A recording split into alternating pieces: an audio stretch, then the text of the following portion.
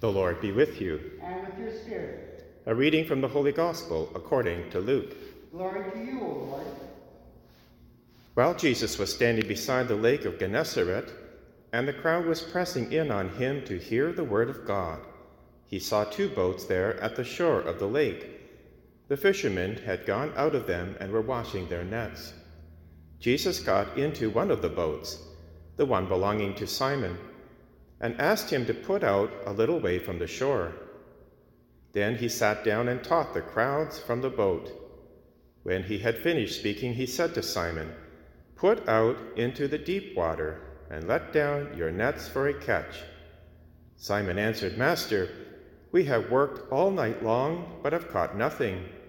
Yet if you say so, I will let down the nets." When they had done this, they caught so many fish that their nets were beginning to break.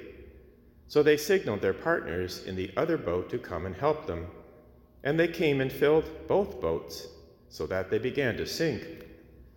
But when Simon Peter saw it, he fell down at Jesus' knees, saying, "Go away from me, Lord, for I am a sinful man."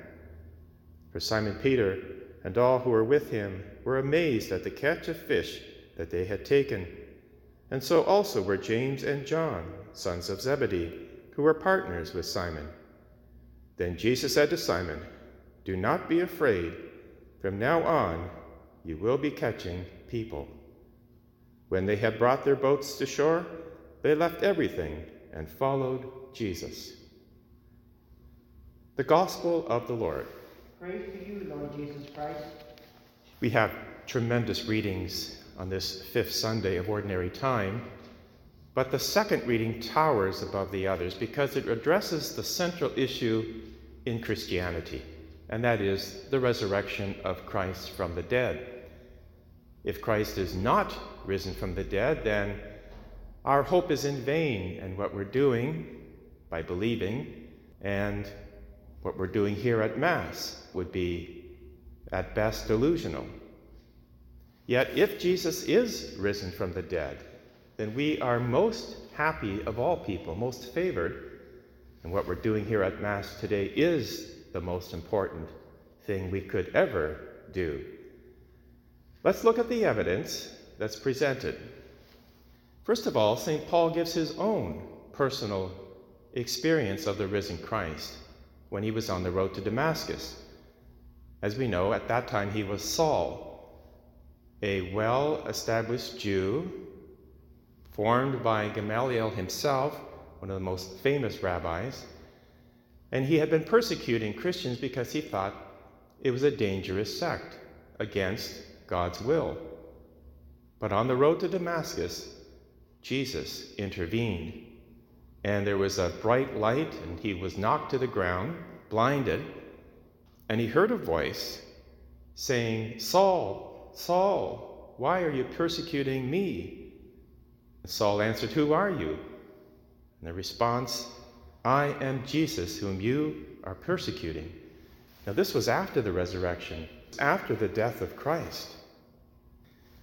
St. Paul then cites what was handed on to him from eyewitness accounts, and that is known as tradition, which is why we as Catholics believe that tradition is, together with Scripture, divinely revealed. And St. Paul lays it out. This is what has been handed on to me, and now I'm handing it on to you. First, that Jesus appeared to more than 500 brothers and sisters, most of whom were still alive, which means the claim could be challenged. There's no evidence in history, there's no evidence in archaeology that this claim at the time was ever denied or challenged. It stands. St. Luke also reports that Jesus appeared to some women, principally Mary Magdalene, and also the two disciples on the road to Emmaus, and how he unlocked the scriptures of the Old Testament to them, and how Jesus appeared to the 11 apostles in the upper room where St. Thomas actually put his hands into the side of Jesus, again, after his death and resurrection. and on the shore of the sea, where Jesus had breakfast with the apostles. And this is confirmed by John, Matthew, and Peter, each of whom were eyewitnesses. So this is not just some fleeting observance of a shadowy figure by one or two people. There were multiple appearances to numerous people reported in several Gospels and epistles containing independent testimonies of the resurrection. Now, how do we deal with all of this evidence? First thing we should do is look at the sources. Each of the 11 apostles, except for St. John, were martyrs, as well as St. Paul. And no one goes to their death for a lie, for something they know is not true. And yet, these men, who were not subject to flights of fancy, these were hard-nosed laborers, fishermen, with their feet on the ground, and yet, because of these appearances, because of this encounter, which changed everything for them, they preached the resurrection of Jesus Christ, and it caused them their death. So that's amazing in terms of evidence. Now, why do I bring all of this up today? Not only because it's mentioned in the second reading and in the other books of the New Testament, but because we have been facing 2 years of a pandemic which has brought darkness and death, discouragement, and even despair to many. Now, if death were the end, we would have every right to despair and every right to absolutely not go on. But if Jesus Christ is risen, then we are risen now, and we have hope. We share Jesus' resurrected life in the sacraments, in what we're about to do at this Mass, and in our baptism, because at baptism we're brought into the life, death, and resurrection of Jesus Christ. We're incorporated into his church, which he founded on Peter. And in the Eucharist, which we're about to celebrate, the body, blood, soul, and divinity of the risen Christ will be given to us. And we will take that into ourselves. And as Jesus said in John's Gospel, whoever eats my body and drinks my blood has eternal life. I will raise that person up on the last day. That's good news. And we need to hear good news. Jesus takes the initiative in all of this, and in today's gospel, where he gets into Peter's boat.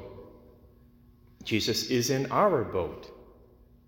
He is in our hearts through, as I say, the sacraments. So let us put out into the deep, as Jesus commanded Peter to do, let down our nets for a catch, and live this life of hope and bearing fruit. In the first reading, the prophet Isaiah saw the throne room of God. He was caught up into heaven, the throne room. For us, the throne room has come down in this Mass and is present here and now. So let us be purified as the prophet Isaiah was in the first reading, and Peter was as well, and feel worthy to be God's servants, and then have our own testimony of the resurrected Christ, because that's what we're called to be and do, that Christ lives in us, and through our prayers and our charity and our love, we have testimony that Jesus has taken us, transformed our lives, brought us into hope and to love and to joy.